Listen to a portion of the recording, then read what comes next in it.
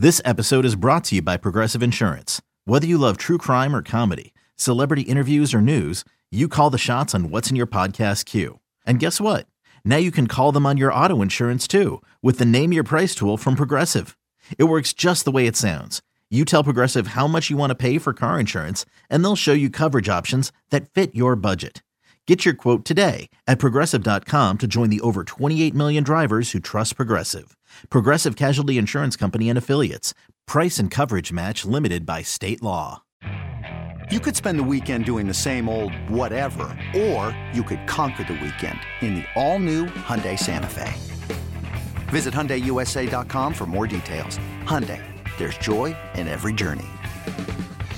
What's taking them so long to, I guess, to become Ohio State? Is it just waiting on Kyle McCord to become that guy?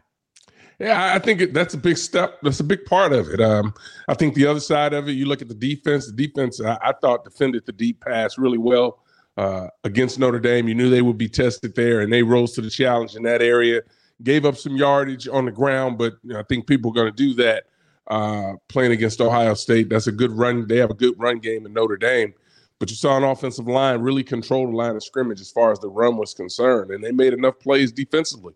But I think it goes back to the quarterback coming down the stretch, being able to take advantage of his opportunity and dialing up some great plays and their playmakers stepping up.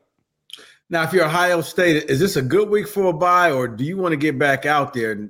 Because, you just really turned that page, and then It's like, okay, well, now take the week off. Or do you want the week off? I think it's a good week off for them. Obviously, that was an emotional game, going on the road and winning.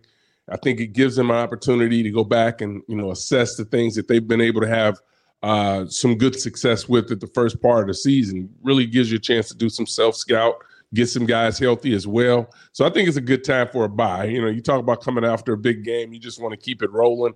But I think it's a good time for them to do some self-scout and also to scout some other teams around the league that they're going to have their hands full this year with, Michigan, obviously, and also add Penn State to that mix.